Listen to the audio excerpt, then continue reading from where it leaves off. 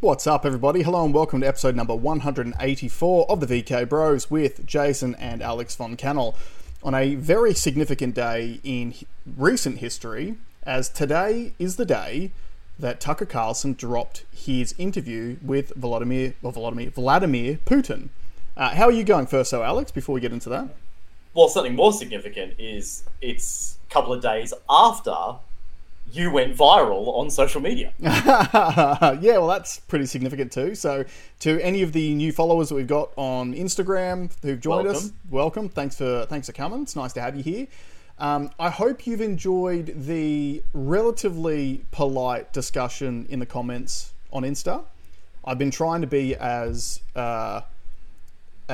welcoming as possible, because at the end of the day, and this is probably the message that I want to get out to everyone who is on, say, the red pill side, the only way that we bring people into the fold and prevent this sort of thing from happening again is if you give people an off-ramp to their old bad ideas and to come forward into the new good ideas and to bring everyone together.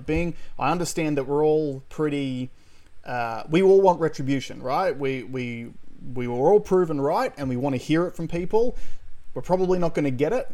The second best thing that you could get is accepting people back into the fold so we can all stop fighting with each other and focus on the real enemies. So for all of you new listeners, welcome. Really, really happy to have you here. Follow us on Rumble. Yes, follow us on Rumble. Absolutely. So a couple of things we're going to go through today. The most important thing that we're going to discuss is Tucker Carlson's interview with Vladimir Putin. I just listened to the entire 2-hour interview and it's got some very interesting things in it. Alex has just brought up, for any of our audio listeners on screen, just the actual clip itself. So Tucker Carlson interviewing Vladimir Putin in the Kremlin in Russia. Now, you began watching the interview, didn't you? But you only got about an hour in, is that right? I'm an hour in, yeah. I'm an hour in. So we aren't only going to talk about this, we're also going to be speaking about some interesting developments in the, say, mRNA cancer space after this too, so stay tuned for that. But I thought this interview was really, really significant. And the first thing that I wanted to say is one of the most interesting things to me about this interview is not the interview at all. It has been the Western media's reaction to... Pre-action. Yeah, pre-action, that's right, to Tucker doing this interview in the first place. It's been massive. There are calls to... ban Tucker's, basically take away his American passport. There are calls from the EU to issue a travel ban to Tucker Carlson so he can't travel through the EU. All for the crime of a journalist doing journalism and interviewing a world leader who is involved in one of the most significant conflicts of our time and sat down with him for 2 hours straight. Should we watch his short preamble on it? Yeah, if you want to play that, that's good. Keep talking, because I have to... Yeah, while you bring that up. So I was just going to say too, I deliberately didn't cut any clips from the interview to show you on the show today, guys, because I think that number one, you're already going to see that all over like X or other social medias. But number two, it was an extremely long interview with very well thought out points, and I just don't want clips to be taken out of context.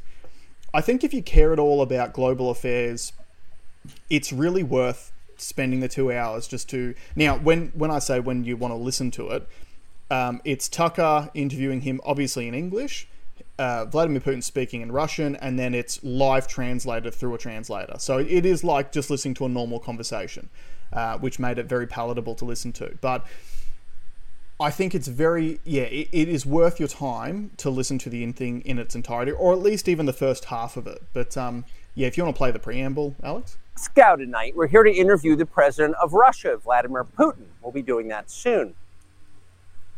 Sorry, I don't know what... Some buffering issues. Yeah. There are risks to conducting an interview like this. While that buffers... Oh, here, hold on. How would I drop that? How would I drop that down to that? Obviously. So we thought about it carefully over many months. Here's why we're doing it. First, because it's our job. We're in journalism. Our duty is to inform people. this is that same issue that we've had. We're not going to listen to it. Fuck that. Yeah, Fuck okay. YouTube. Okay. He basically says, you've heard all the other stuff. So you've had countless interviews with Zelensky about the Ukraine-Russia war. And no one has had anything, or no one has spoken to Putin. Yep. Now, there was a little bit of, he's saying he's the only person that's done it. Apparently, people have lashed out and said, well, no, we've been asking for an interview for Putin and never had one. Mm-hmm. Tucker made a real point of saying that we're going to put this interview up. It's going to be uncut, unedited. It's just going to be as long as it goes. Yep. And I felt that in the hour that I've watched. Yeah, I don't think there was any edits. I did not notice any edits. The only thing that we can caveat it by saying is that because we're not native Russian speakers, whether the translation is exactly what Putin was saying, we can't really confirm or deny. I think because he did a section of Umbot by which I thought was the Jonas Brothers, which I thought was really strange in the middle of it. I really thought he'd be more of a scat man guy. Yeah. But yeah, so obviously we can't confirm exactly what it is he's saying. I would say that native Russian speakers would be outraged if there was any significant differences in the message that was being put across. And I'm assuming that the translator is actually Putin's translator himself. It wouldn't be... Well, I went through the comments and I found some Russian comments and I translated them. And the Russian people were saying it's a very fair interview. Okay. Perfect. So I'm comfortable with it. Cool. So, yeah, I took out some really key things from this, which might be different to what you guys take out of it, but here are a few things. Number one, the fact that a leader sat down for 2 hours uninterrupted is massive. In the West, you would never see that happen. When was the last time a Western leader sat down for a 2-hour uninterrupted interview with anyone? You would never see Albanese do it. ScoMo never did it. You would never see Joe Biden do it. He can't even handle one question that's not about ice cream. Like, what flavoured ice cream is your favourite? I think Trump sat with, was it CNN for 45 minutes? That's probably the longest one I've seen. Longest one I've seen. Yep, so maybe Trump was the only other person in recent history who's really done this. But I thought that was extremely significant. Number one, and look, I just want to say this too. Let's get this off at the outset. Any of the things that I say about what Putin said is not my opinion. I'll tell you when I'm putting my opinion into it. I'm just reporting what he said and what he spoke about during the interview. I'm not saying he is right or he is wrong. Sure. These are just the things that I noticed. So, the fact that he is confident enough in his knowledge and his ability to sit down with a member of the Western press, and you could argue that Tucker Carlson is an enemy of the mainstream media now, and he's therefore a more sympathetic ear to a Putin-type character. Like you just mentioned the Trump interview, that was a very abrasive interview. It was designed to try to get gotcha moments out of him. But all in all, a 2-hour long-form interview, that's exactly what we've been asking for as a society for such a long period of time. With the explosion of Joe Rogan as one of the most key influential media figures on the planet, because of his long-form interviews, that's what we've been asking for. So Putin delivered, essentially. There were some other really interesting things just about him that I took out of. Number one, he is clearly a historian. So the entire first half hour, so Tucker basically opens up by just trying to ask him a question about the Ukraine conflict. And Putin essentially opens it with a 30 to 40 minute history lesson. From 600 AD. Yeah. And detailed literally like 1,000 years of Russian history and how that has all led up to this point that we're at.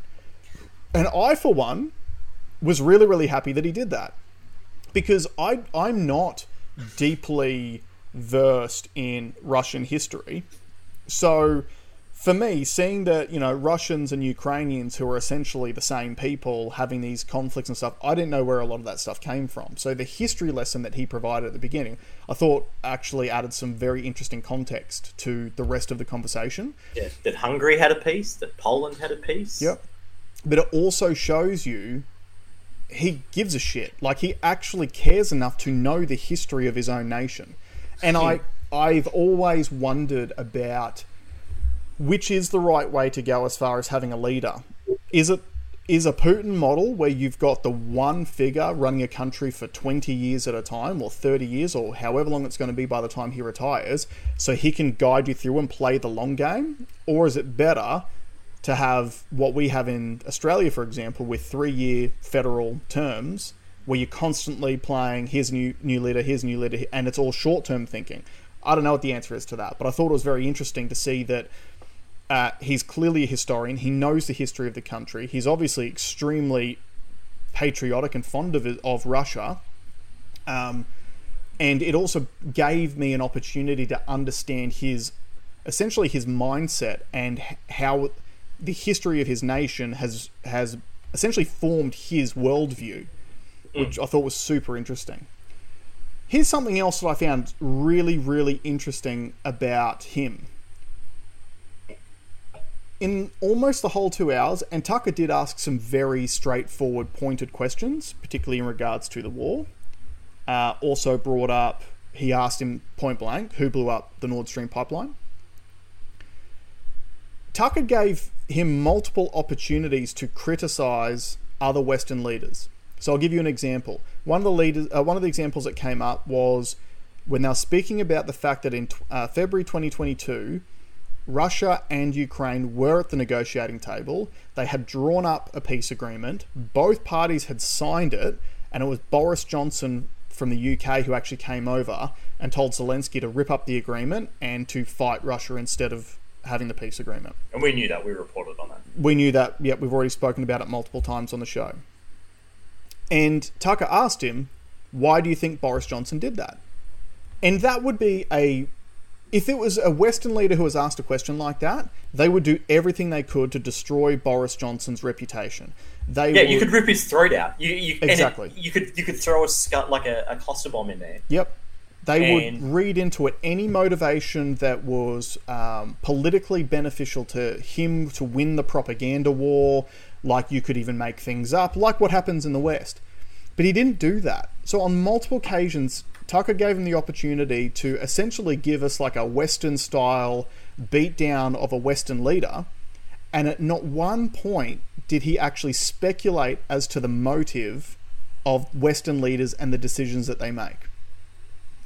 Oftentimes, he spoke of certain conversations that he had had between himself and another leader, and he would literally say maybe whatever his point was out of that conversation, and then Tucker would say, well, what did they say? And he said, this is not, like, ask them. Go and ask them what they said in response to that. It is not for me to divulge our conversation out in the public eye. And some of them, I remember that one of the ones was a Bill Clinton thing. And he's like, go and ask Bill. I'm sure Bill will be watching this. You can go and ask him, and I'm sure he'll answer. Yeah, exactly.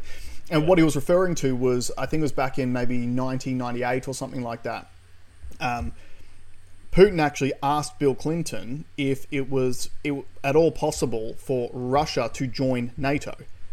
And originally Bill Clinton said it was possible. And then he went back and spoke to some people, and then he told him that it was not possible anymore. And they would basically tried to push Putin on, tell us more about that interaction. And he said, no, that's ask Bill Clinton about it. Which again, I find fascinating, because look what the West is doing. The West is going into meltdown because Tucker Carlson asked Putin to, in his own words, explain his position on the war and on his geopolitical status. So Putin is literally saying, go and ask these people directly what it is they said. Let them explain it in their own words. He's not putting words in anyone's mouth. It's the polar opposite of what the West is doing. Yeah. Just going back to where you started this conversation with, is the pre blow up of. So what we're talking about is this interview only came out 4 hours ago. Yeah. It's Friday at 1:30 now, 1:30 in the afternoon. Now, the last couple of days, it's been like everyone's reported on it, and some of the low blows that people have said about Tucker without seeing the thing, literally calling him a Russian puppet, tying him to, it's obviously the MAGA leader, Donald Trump, it's his lapdog, sending him over there because Trump's mates with Putin, and it has been what's super okay. So A, it's pathetic, right? Absolutely. B, you've just supercharged it. You've just Streisand affected. This is bigger than it ever would have been if you I don't think anyone would have known if people didn't talk about it. That's right. And I think that so on Rumble it's at 250,000 views, and on YouTube I think it was already at 700. 665,000 views in 3 hours. Yeah. So it's nearly at 1 million views in 3 hours. But everyone reported on the last 24 hours. You have basically done a preview for Tucker Carlson. Exactly. And it is something that the left side of politics, I don't think that they have learnt yet. So one of the people that I saw disparaging Tucker was Hillary Clinton. And Hillary Clinton was appearing on some lefty talk show, was asked about it, and she basically said, oh, well, I think with Tucker, like for someone like him who's been, fired from so many media organizations, like it's the same playbook, right? Discredit the person so that you won't believe the message. And again, Tucker didn't have any message. Tucker just asked questions. But it was literally, it's the same play that the West does about anyone they don't like, is reputation destruction of that person, so that the normies who just go about their daily life go, oh, Tucker Carlson, Russian puppet, well, I'm not going to listen to that interview then, because he's just going to give all softball questions to Putin and let Putin push his Russian propaganda. Like, that's all this is in aid of. But can I give you my feeling about it an course. Hour in? Yeah. I thought the introduction of going through the history was interesting. He did have to Putin had to bully his way to finish it, because Tucker kept trying to sort of hurry it up and how's this relevant? He's like, I'll get to it. Tucker mentions at the beginning of it that he thought that Putin doing that history lesson was like a filibustering technique to avoid the actual question, and he kept interrupting him. But then at the end of it, he realized it wasn't at all. It was literally just to provide valuable context to the rest of the story. But something, and I think what he was trying to illustrate there was what we've spoken about, which is these lines that we draw in the sand do move. Yeah. If you, depending on what year you look up the map, there's different lines drawn. That's right. So I think Putin was trying to basically illustrate that although you might know the Ukraine as as it has been since, in your memory, but just so you know, over the last 1,000 years, it's shifted. That's right. I also felt that he was trying to portray, although we all deem Putin as a strong, hard gangster, and I'm still watching it, so I still haven't completely formulated my opinion on it. Yeah. I almost feel like he tried to position himself as, I don't want to say soft, but at least not submissive. Empathetic. No, not empathetic. Because he was trying to position himself, like with that NATO thing. Mm-hmm. So he's like, can we join? Oh, and then you guys said we can't. Okay, well, we can't join. Right? It was very much like, can we be a part of your civilization? Oh, you won't let us in. That's what I kind of feel like he's trying to set up. Now, it could be that's genuinely how he feels, or he's looking for a bit of sympathy to say, yeah, of course. Like, and it's just a tactic. It could literally be either way. But just on that particular subject, I actually don't see why, given the history between, say, Russia and the US, and particularly around World War II, I don't see a reason why Russia shouldn't have been invited into the fold after that, because they were both working together against a common enemy. It cost Russia far more than it cost anyone else. Yeah. Russia won the war. Yeah, so look, so you are right. Like, and at the end of the day, like, that's why I wanted to put that caveat at the start of this conversation, is that when I'm saying about what Putin's talking about, this is Putin's opinion on things, and it is, again, I will tell you when I'm telling you what my opinion is on what is being said. You should watch it. You should watch it because You've seen, like, I know it sounds like a big thing. It's 2 hours. We're coming into the weekend, so you got the weekend to do it. Yep. It is 2 hours. You've seen more than 2 hours of Zelensky's face. You've heard him repeat the same bullshit rhetoric over and over and over. Get sent money. Yeah. Give us credit. Send missiles. Now you should hear from the other side. Absolutely. You should do that. You should express both sides. And if your response to Alex saying that initially is, I shouldn't listen to Putin, check yourself. That's the exact problem. Yeah. You absolutely should listen to the other side. Yeah. And if you find yourself not willing to do that, number one, check yourself on this particular thing and force yourself to do it anyway. Number two, ask yourself on what other subjects you're not willing to listen to the other side on. Mm-hmm. Like we spoke about this quite a few times, that, you and I started listening to, in regards to COVID, we started listening to John Campbell's channel on YouTube early into COVID, because early into COVID, he was spewing the government narrative.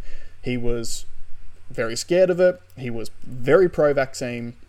So we literally forced ourselves to watch his content so we could have someone on the other side try to convince us of that position. We forced ourselves to do that. Now, as luck would have it, he has a brain and he ended up coming around to our side in the end anyway. But I literally watched him for months when he was saying things that literally made me angry to hear him say, but I still forced myself to watch it. I did the same thing with Sam Harris. A friend of mine said, you got to listen to this guy. He's espousing the other side. I'm like, okay, I'll listen to it. Yep. Now, he hasn't come on board yet, because he basically said, if the disease was way worse and the vaccine did way better and they were way less dangerous, then you want the government to do what they did, so I was right. Yeah. It's the same. He's exactly the same as when I used to play basketball, and for me, if every shot was slightly to the left, I would have scored 20 that game. Yeah. Can we tip now? Are you off the... No, there's a few other things I just wanted to mention about this. So, in regards to the substance of what he spoke about, there's quite a few things that were interesting, but the main ones that I wanted to speak about was, number one, when he was pressured on Nord Stream 2 and who he thought blew it up, he basically said to him... Sorry, just before, can you explain quickly to new listeners? Yes, welcome, okay. What Nord Stream 2 is? So Nord Stream 2 is a natural gas pipeline that was set up between Russia and Germany, and it was essentially for Russia to supply Europe with liquid natural gas. That pipeline got blown up by someone during, I think it was 2022, I think that happened. Yeah, well, and the news said it was Russia. Well, yes. So the Western news came out straight away and said that Russia blew up the Nord Stream pipeline, which made their own pipeline. Which made zero sense at all, because Russia uses the resources. Is that your phone ringing? Yeah, I think there's someone at my door. Ah, that's a bit awkward. Would you like to pause it and come back? Nah, it'll just be the postie. Fuck them. All right, so Russia essentially uses the sale of oil and the natural resources to fund their war machine, right? Like, we have heard also from the Western press about how they put the cap on how much you can pay for a barrel of oil from Russia to try to deplete their war chest of money. So when that happened, the US government actually swooped in and picked up the contracts to supply Europe with natural gas, and were selling it to Europe at 4 times the price of what Russia was selling it to them. So Tucker pressed Putin on this multiple times. Who blew up Nord Stream pipeline? Do you have evidence of who blew up Nord Stream pipeline? And again, he was at pains to say, to not put motive in anyone else, on anyone else. But what he did end up saying was, you just need to ask who benefits from that pipeline being blown up. Yeah. And essentially, it not cripples, but it negatively affects Russia financially. It negatively affects Europe financially, and also from an energy perspective. And it massively assisted the US financially, economically, because they picked up those giant contracts to sell natural gas. I mean, we said, why would you blow your own pipeline up when you've got the off switch? Mm-hmm. You could just go, boop, off. Yeah, absolutely. So that was interesting. But probably the most interesting part for me was he detailed the multiple betrayals from Ukraine the West and NATO in particular. So just a few things about the war itself. He has said the entire time that this war has been going on that he's open to negotiations. As we said earlier in the show, they had a peace agreement signed in, I think it was February 2022, which Boris Johnson then came and blew that up. The other things that you need to remember, Zelensky actually signed into law to make it illegal to negotiate peace with Vladimir Putin. That's right, yeah. Yeah. Now, that was one key difference which I noticed where I thought that Putin was being a little bit underhanded. He said that Zelensky signed a law to ban negotiations with Russia for peace. Right. The law itself is actually banning negotiation with Putin himself. Or is that what we've been told? Like, which one's correct? We haven't seen the law. I don't believe so. I'm basing that off multiple credible commentators I have heard speak on the subject. Like Scott Ritter has spoken about this before. So yeah, but so look, he's being a little bit underhanded by saying that, because essentially what he is saying is that I'm always going to be running Russia. So they've essentially banned negotiations with Russia because I'm always going to be the figurehead. Whereas from Zelensky's perspective, and especially the US, they would love to see regime change. They would love to see Putin removed and a puppet put in, like a US-backed puppet put in, just like Zelensky was.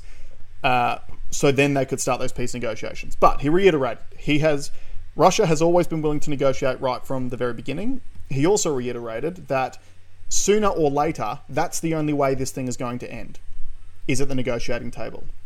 Yeah. But he also went into, again, to detail the constant betrayal of the West and Ukraine with a few key dates. So in 1991, NATO promised Russia that they would not move 1 inch east. That was back in 1991. In 2008, NATO recognized Ukraine as independent and opened the opportunity for NATO entry to Ukraine. So that was again against all agreements made in the early 90s. And just for people that don't know, NATO is effectively an extension of US military. Yes. So it's supposed to be all the groups that formed after World War II. Mm-hmm. Somehow Russia's not in it after winning it. Yep. But, and the idea was to like sort of divvy up Europe and start a security pact. Mm-hmm. Can't remember what the something league was. The League of Nations. Yep. I think it was prior to that. It was called the League of Nations. Then it turned into NATO. And Russia understood very early on that they're like, okay, this is just a US proxy, and you can tell because of the amount of funding they get. So you're supposed to donate a percentage of your GDP. It's 2%. 2% of GDP. 2% of your GDP to NATO to run it. Well, it's every NATO nation must spend 2% of its GDP per year on defense, which essentially means every NATO nation gives 2% of its GDP to US weapons manufacturers every year. That's the number one reason why the US wants to continually expand NATO, because they directly profiteer out of it. Yeah, but the US is paying something like 90% of NATO's bills. Yeah. But the key thing about that 2008 issue of NATO declaring independence of Ukraine and opening the opportunity for them to join NATO, that was 10 years after that conversation that Putin had with Bill Clinton about Russia potentially joining NATO, where they were told no. So again, looking at it from Putin's perspective, we asked to join, we were allies in World War II, we asked to join, NATO has said no. Why are you now opening up negotiations for Ukraine to join, even though it was always part of the agreement back in the early 90s for NATO not to move an inch to the east? Then you had the the US-led coup in 2013-14, which actually led to the installation of Zelensky as leader in the first place, and also the signing of the Minsk agreement between Ukraine and Russia because Ukraine was bombing certain Russian parts of Ukraine. So they signed the Minsk Agreement in 2014, which then Ukraine continuously ignored for the next 8 years while they continued to bomb those regions. Then you've had, obviously, going up to that 2022 peace agreement, which they signed, both parties signed, and then Boris Johnson told Ukraine to rip it up. So, like you said before, he might just be trying to paint himself out as the sympathetic victim figure in this case. But the thing is that all of these things that he mentioned, they are documented. These aren't made up things. We've been reporting the same thing. There's nothing new that we haven't reported here. That's right. And I guess for any of you who are not sympathetic to what Putin's saying and his position on these things, you just have to do the old put the shoe on the other foot. What would the US do to anyone who essentially disobeyed all these sorts of direct agreements over such an extended period of time? The US would just invade these countries. Absolutely. I mean, they do it now with no justification. They just make the justification up afterwards. Yeah. So you are right. He may just be trying to paint himself, and people who are anti-Russia, anti-Putin would just say it's all propaganda and he's just trying to undermine the West. And to a degree, that is correct as well. At the end of the day, whoever wins the information war will end up winning the hearts and minds of the people, and that will greatly dictate as to how these things finish up. But again, those detailed, continuous betrayals from Ukraine and particularly the West towards Russia, you know, this is my opinion. I can 100% cop where he was coming from with that. At the end of the day, like, you know, a deal should have been done. Deal should have been done. Well, deals were done, and then deals were broken. And when you break deals, there's consequences, and we are seeing the consequences now. So, to wrap up that particular portion, I would say that anyone should go and watch that interview. It is very interesting, but more importantly, it is part of history that you need to see now while it's still available to be seen. Because with all the censorship we've experienced in the last few years, I would not be surprised at all if either that interview gets destroyed at some point, or Tucker Carlson's reputation gets destroyed to so much point that they take away any weight that interview may have had in the first place. All right. Now, you used COVID as a thing before, which would have given me a nice segue. Right. So now we have a not so nice segue into COVID. Yep. This is a quick report. It's only 5 minutes. I want to play it, if it works, on YouTube from Arthur Yemeni from Rebel News. Mm-hmm. And just in regards to a case, a COVID lockdown case that I think we should pay close attention to. So before you play the clip, does this clip go into the original incident that happened in the first place? It'll give you enough context. Okay, because I know this guy. I haven't seen this clip, but I know this guy. So you'll be able to figure it out. Right. Okay. Yeah. Let's go. Play it. They've literally said on the record, it's in all the transcripts, that they will provide affidavits, and now they're saying that they're not going to be providing affidavits, and they're telling us that they've already told us multiple times. Why do you think that is? Why do you think that they don't want to provide it? I think they just don't have any evidence. That's what I believe. I believe they can't provide the evidentiary material because it doesn't exist.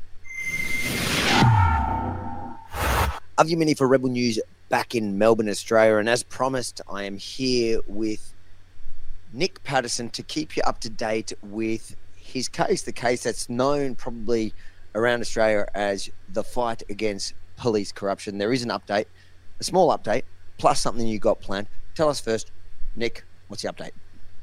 Well, last time we did a report, we were discussing how the prosecution were ordered to provide all of this material, evidentiary material, including affidavits from Brett Sutton and potentially Jenny Mikakos, the former health minister. Now, they were ordered to provide this by the 15th of last month. They never provided it. They didn't even email us to apologise either and say, look, we're sorry, we're under the pump. Can you pause it? We can't get to it. So just something I wanted to mention just briefly, because I was going to bring it up in the show a couple of weeks ago, but didn't. Did you know that Brett Sutton won Australian of the Year? Yeah. Yeah. Anyway, Continue.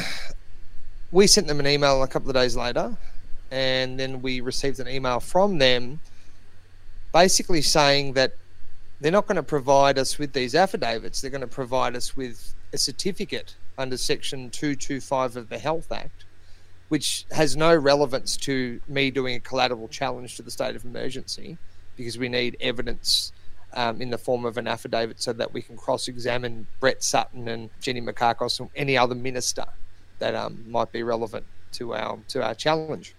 Then further on in the email, it said that, this is from the prosecution as well, that it had been reiterated to us that the prosecution would not be adducing any evidence directly from the former chief health officer or former health minister. Now, that's never been reiterated to us. It's never been iterated to us.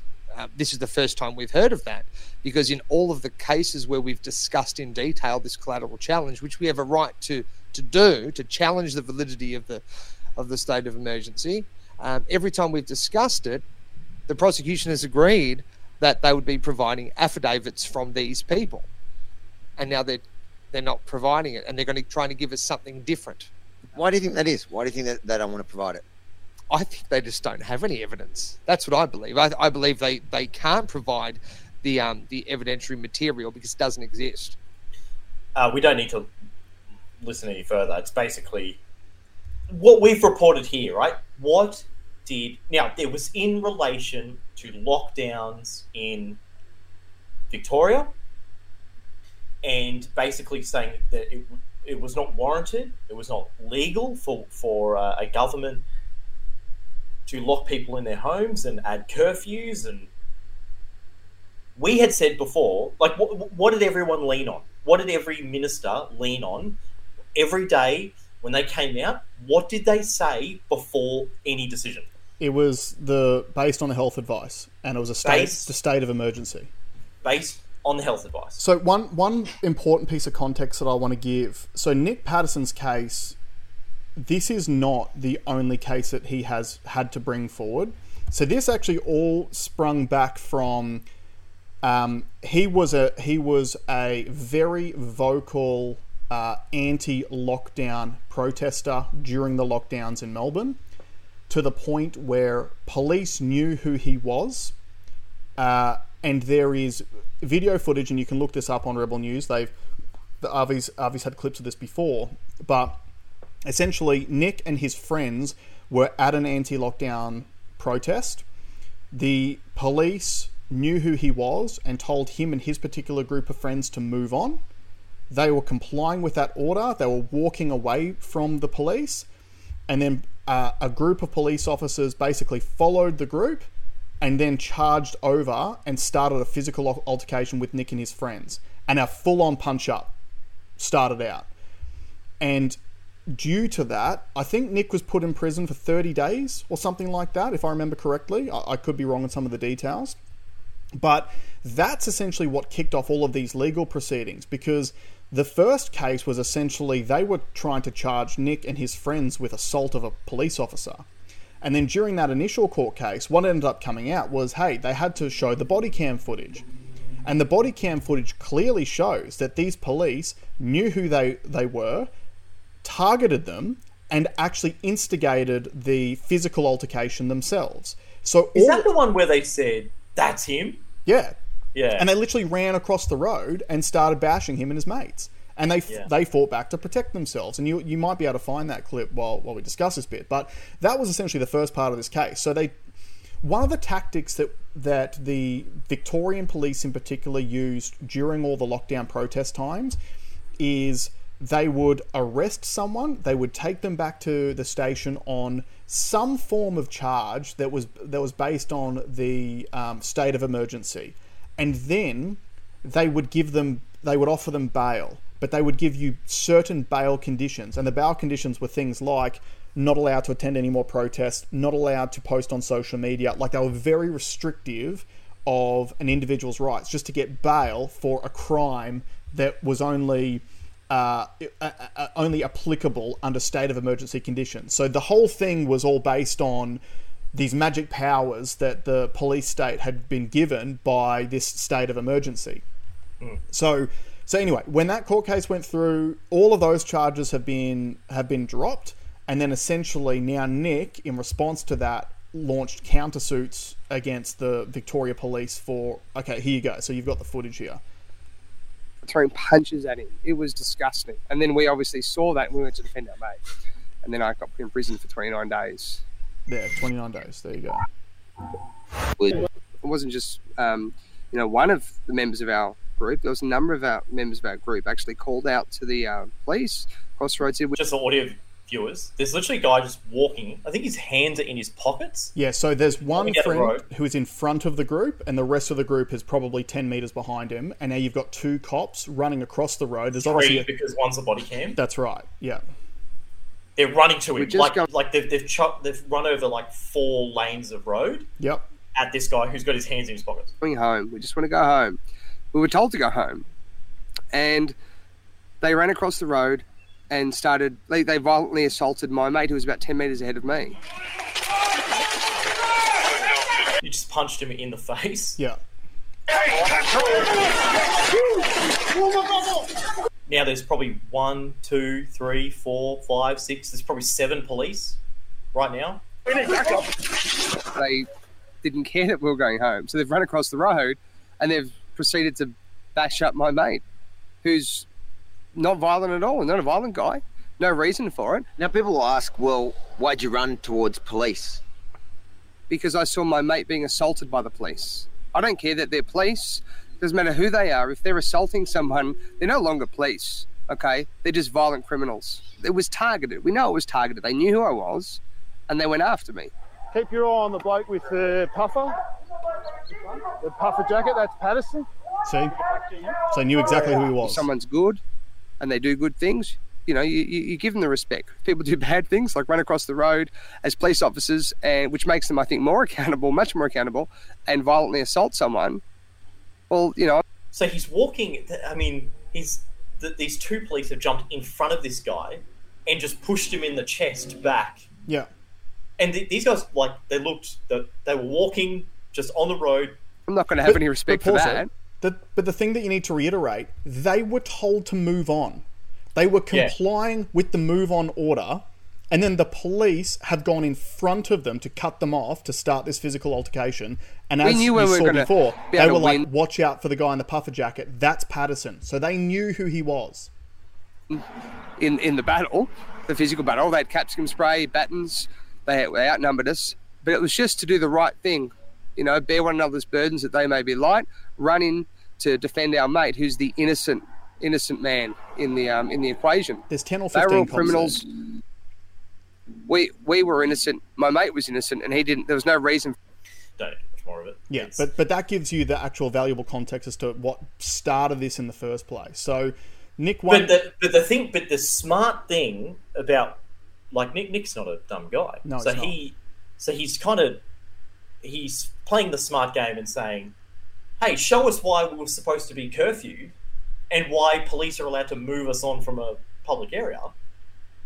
And the police have said, well, it was the health advice. Yeah. Okay, show us the health advice. But this is the most interesting thing about this entire situation for me, is it's only gotten this far because the police assaulted him in the first place.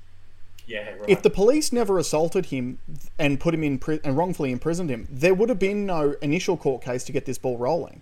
But then once he won his initial court case to get the charges against him thrown out, then he was able to sue the police force for assault, wrongful imprisonment, and whatever other aspects of the case are involved. And then now, obviously, he can take it even further, because what are the police trying to do in that case? Well, they're trying to defend themselves, saying that their actions were lawful under the state of emergency. All right, prove it, because now you have to prove it. And so what they're talking about in this latest clip that you've brought up is when things go to court, under discovery, you need to be able to show certain information that the opposition requests from you. And now the government is refusing to provide that information, even though they stated that they would in the first place. It's very, very interesting. So we'll keep you posted on that one. Yeah, absolutely. All right, do you want to just move on to the next story, something that you sent me yesterday? which I just think is a story that we do need to track and we do need to pay attention to. So don't go to... Oh, yes, so this one. So scroll in slightly. I have to say, I signed up to... I bought a Ground News subscription. Okay, cool. I'm testing it out. I'm still getting used to it because I don't really do much stuff in apps these days. Like Right. everything's usually a web feed, and I might see if I can get like an RSS feed to make it a bit cleaner. But it is a very good way for those that don't know, and I should be spruiking it. Give us money, Ground News. But what Ground News does is aggregates all the news about a particular subject and places it in basically if it's left bias, right bias, if it's center, how, like, is it a blind spot for the left, is it a blind spot for the right? So I think it's a very, very powerful tool just to give you great context to know if you're seeing the right story. The same story gets written 150 times, all from different points of view, and this is a great way to sort of say, okay, where are the biases in these stories? But this particular story, and we only really need to talk about the headlines on it. So the actual headline itself is global cancer cases to rise by more than 75% by 2050, the World Health Organization predicts. In the key figure, it says global cancer diagnoses are projected to increase by 77% to 35 million cases in 2050 compared to 20 million cases in 2022, according to the World Health Organization. Factors such as obesity, tobacco use, alcohol use, and air pollution are driving the expected increase in cancer rates. Inequities in cancer services exist, with higher income countries more likely to include lung cancer related services in their health benefits packages compared to lower income countries. Now, we don't need to continue about the rest of the article. The most important part of the article is that it's the World Health Organization who is predicting such a significant increase in cancer rates. And they can blame things like alcohol, tobacco, air pollution, etc., etc., etc. However, the issue that I have with blaming those particular items, apart from the giant elephant that's in the room that we all know what we're talking about, which we can get into later, is this. Number one, tobacco usage overall is massively decreasing year on year compared to where it was 10 years ago, 15 years ago, etc. I mean, look, New Zealand's just banned cigarettes, right? No, they just brought it back, haven't they? Yeah. Gotta get that sweet tax money. Yeah, but essentially, young people's view of cigarette and tobacco products is far less favourable than it was 10, 20 years ago. Alcohol is exactly the same. You got guys like... can't afford alcohol in Australia. The fucking tax went up, and in a $55 carton of beer in Australia, the government gets $25 plus GST. Yeah. That is outrageous. So just to put it in context, if for every beer that is produced in Australia, the government gets more for that than the person that made it. Yeah, absolutely. That's crazy. The government essentially gets to drink half your beer, pretty much. Yeah. And tobacco is no different. Like the tax on cigarettes is obscene. So just even from an economics perspective, everyone wants to talk about how young people can't afford anything these days. Well, they can't afford alcohol and cigarettes either, and they are looking at healthier alternatives. Yeah, the obesity got cop. Obesity's gone up. Yep, sure. Absolutely cop obesity, for sure. How much tax is on ultra-processed food? Yeah, not enough. Maybe we should increase that too. The air pollution thing. Well, aren't we trying to go towards this like net zero by 2050 thing? Yeah. So I check the air quality index that's on Google, and our air quality is just fine. Yes. That's So good. in other words, 3 out of the 4 reasons that the World Health Organization gives for a 75% increase in cancer rates by 2050, you can basically rule out as bullshit. So that only leaves one real reason why cancer rates may be increasing, which is the mRNA vaccines. Well, so I wanted to say it like this. Wasn't it interesting? The percentage that they picked for the uptick in cancer rates was so close to what the double dose vaccine status is for the developed world. That's a very interesting perspective, Alex. That's as soon as I saw it. Soon as I saw it, it was like, it's going to go up by 70%, 77%, whatever the number is. I'm like, that's the double dose rate. Yeah. The double dose rate is 77%. Yeah. So maybe they've nailed it. Now, look, for new viewers, like, what are we talking about? We've covered many different studies on the show in recent history about how there has been a massive rise in the cases of these things that a lot of doctors are calling turbo cancers, which is essentially super aggressive cancers that by the time that they're discovered are already in like stage 3 or 4, which have sort of appeared from nowhere and are appearing in people much younger than you would typically expect. And this rise in turbo cancers has coincided with the release of the mRNA vaccines. The theory being that repeated doses of mRNA vaccination, along with potential exposures to COVID, has put so much pressure on people's immune systems that all of us have cancer cells in us all the time, and our immune system can actually clean them up, contrary to popular belief. Where cancer starts to mess you up is when it tips out of balance. So the cancer grows to a point where it is so large that your immune system can't actually keep up with destroying the cells, and that's when cancer starts to take over your body.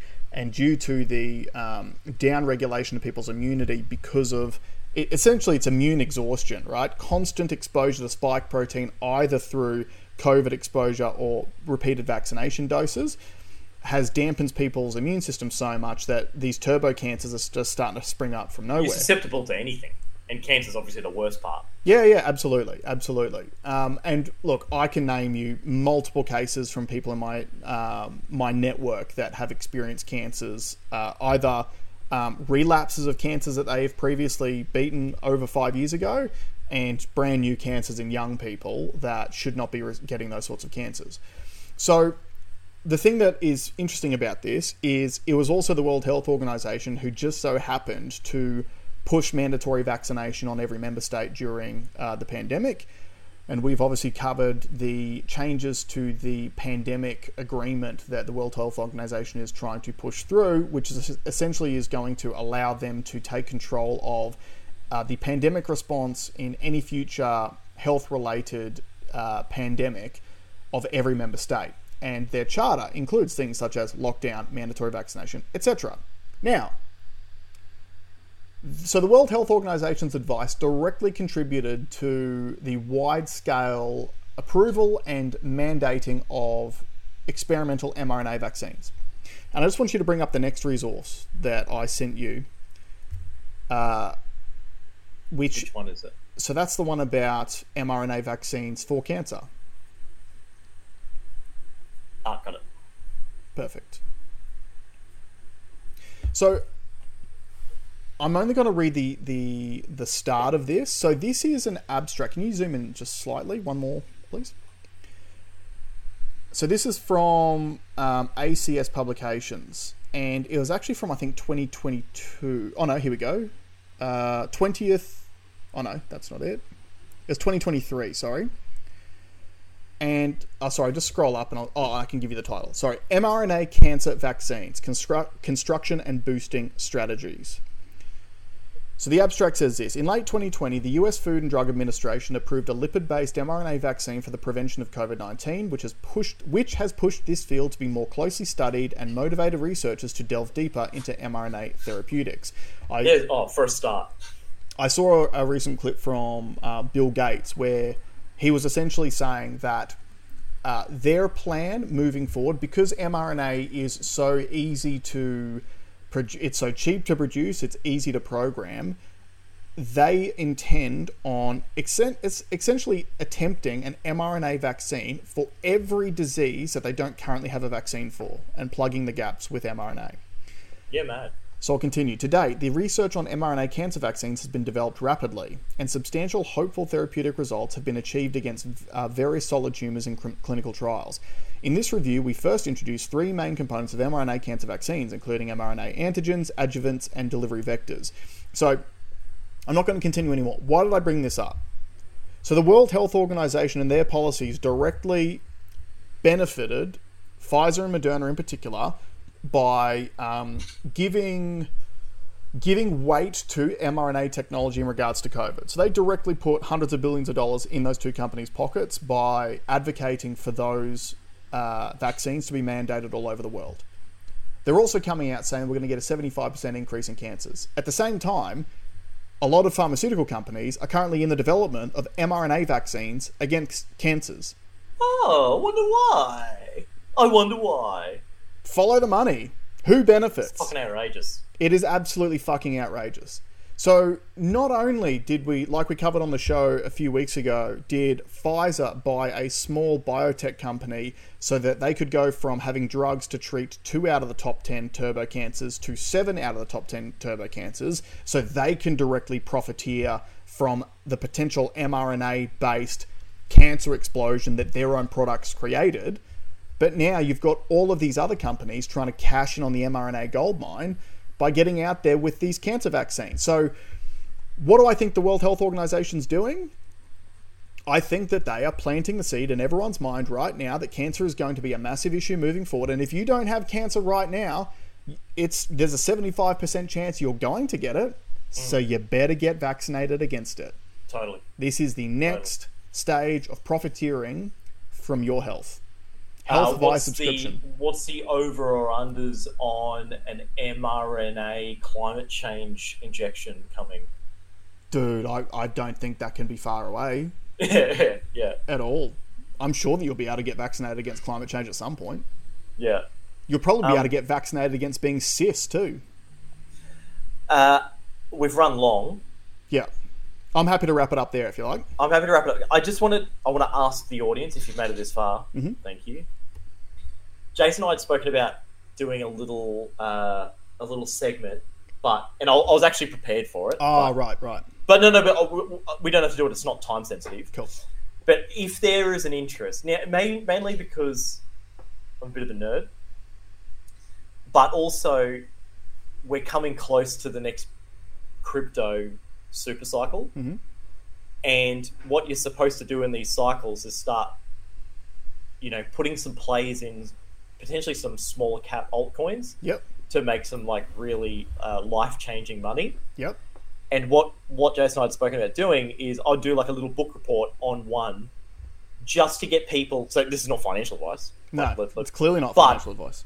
But what it is, it gives you a basis of what the things that you could look at to understand what it is that you're looking at if you're deciding to pile into some of these things. Yeah. And I will say this. The reason why, a little bit of the catalyst, is I spoke to a guy this week whose friend put in 10 grand at a particular time in 2013, I think it was, and he sold for $50 million. Yeah. So I'm going to say this. Number one, I don't really care what the audience says. We're going to do this because this is our show, and if the audience doesn't like it, they can just switch that section off. Yeah. And anyone who is a crypto enthusiast can come and watch that section, and we would obviously love your feedback as well. Number two, what I will say is one thing that's in the news space all the time at the moment, particularly in Australia, is how young people are essentially locked out of the housing market, how it is unattainable to get into the housing market. And all the young people want to talk shit at the boomers because all boomers did was buy a house when they were younger and hold on to it and live in it for 20 years, and now they're rich. Crypto is your opportunity to do that. Totally. And it is a long-term investment. So Bitcoin is, to me, going to be the next housing market. So just the same as what's Bitcoin at now? Roughly 65,000 Australian? No, I think it's actually on a pump at the moment. In Aussie dollars, it's currently worth $70,900 Aussie, right. 46,000 US. Right. So and it's about to have a pump too because it's very close to liquidating $150 million worth of shorts on it. So it'll probably jump up again. Perfect. So 18 months ago, Bitcoin was back down at 30 grand Australian dollars. And people were like, oh, well, obviously the pump's over. And now it's doubled in that period of time. And a lot of you would be saying, oh, well, if it's at $70,000 now, I'm not going to buy it at the peak. But here's what happened with the housing market. Someone who bought a house for $30,000 back in the 80s, then sold that house during the 90s for $180,000.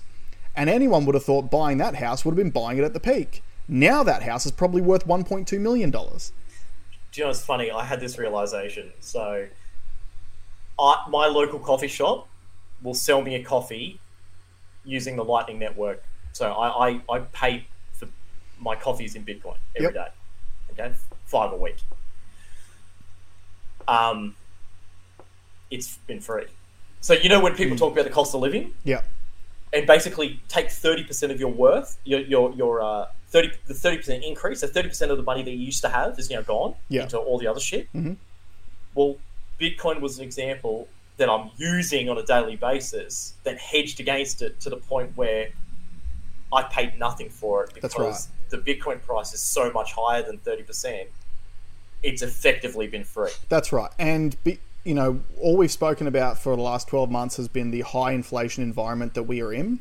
And the only way that you can hedge against inflation is by having assets, but by putting your fiat money, which is deflating every single day, into hard assets, which will naturally increase in value over time as the value of the Australian dollar decreases against that asset. So those assets can be precious metals, gold, silver, etc. They can be property, they can be collectible cards, or they can be crypto. But whatever it is that you want to go in, do your research on it and do it now, and at least have some. Like, the best thing about crypto is it's not like the share market. You don't have to have $500 at a time to be able to buy shares. You can literally buy $30 worth of Bitcoin today if you want to. Like, you can get in with small amounts of money and just start accruing your stack over time. And this is not financial advice. This is what I'm personally seeing in the future. I'm buying Bitcoin now in small amounts because I believe that if I hold on to it, and I'll use some of it, absolutely, but if I hold on to the majority of it for the next 30 years, that Bitcoin boom is going to be the housing bubble, the housing boom that my generation was not able to get in on at early days. Let me paint people a little bit of a picture. So I do that dollar cost averaging too. So I've got a set buy order, $50 a week. Yep. Week in, week out. But I've mentioned on the show before, but I buy Bitcoin for the nephews. I have 3 nephews now. You're 2, and plus Tasha side's 1. Mm-hmm. And I don't buy presents because I think presents are wasteful. They're not going to remember it. Yep. So I buy them $100 worth of Bitcoin. Now, your oldest one, I've put, now it's an odd figure, don't ask me why, $786 since January 2020. Mm-hmm. I've put $780 in for him. If he was to sell his Bitcoin today, $1,632. There you go. Okay, and now I'll give you even shorter time frame. One of the other ones, he's much younger. Mm-hmm. He just turned 1. He's got 300 in. Mm-hmm. That's currently worth $422. Yeah. And the last, it was only just his birthday days ago. So only just put some in. So they're killing it. Now, they're killing it. On the flip side, if you kept that $300 in a bank account, that $300 in cash terms is probably only worth $250 today. Yeah. Yep. So you can either lose all your money by leaving it in fiat, or you can research and invest your money into some assets that can at least hold your value as the Australian dollar deflates against it. Because don't forget too, we are in an inflationary period. However, the Reserve Bank targets inflation at 2 to 3% per year. That's where they target it. They will It's built into the system to devalue. That's right. Built into the system. Exactly. So, theoretically speaking, with a finite resource like Bitcoin, for example, if you bought it today, it should increase in value by 2 to 3% every year that you hold it, theoretically. Yep. So, yeah, we're going to do, we'll call it Crypto Corner. We have Conspiracy Corner and Crypto Corners on the other side of the room. Yeah. Although some people will probably put them both under the same corner.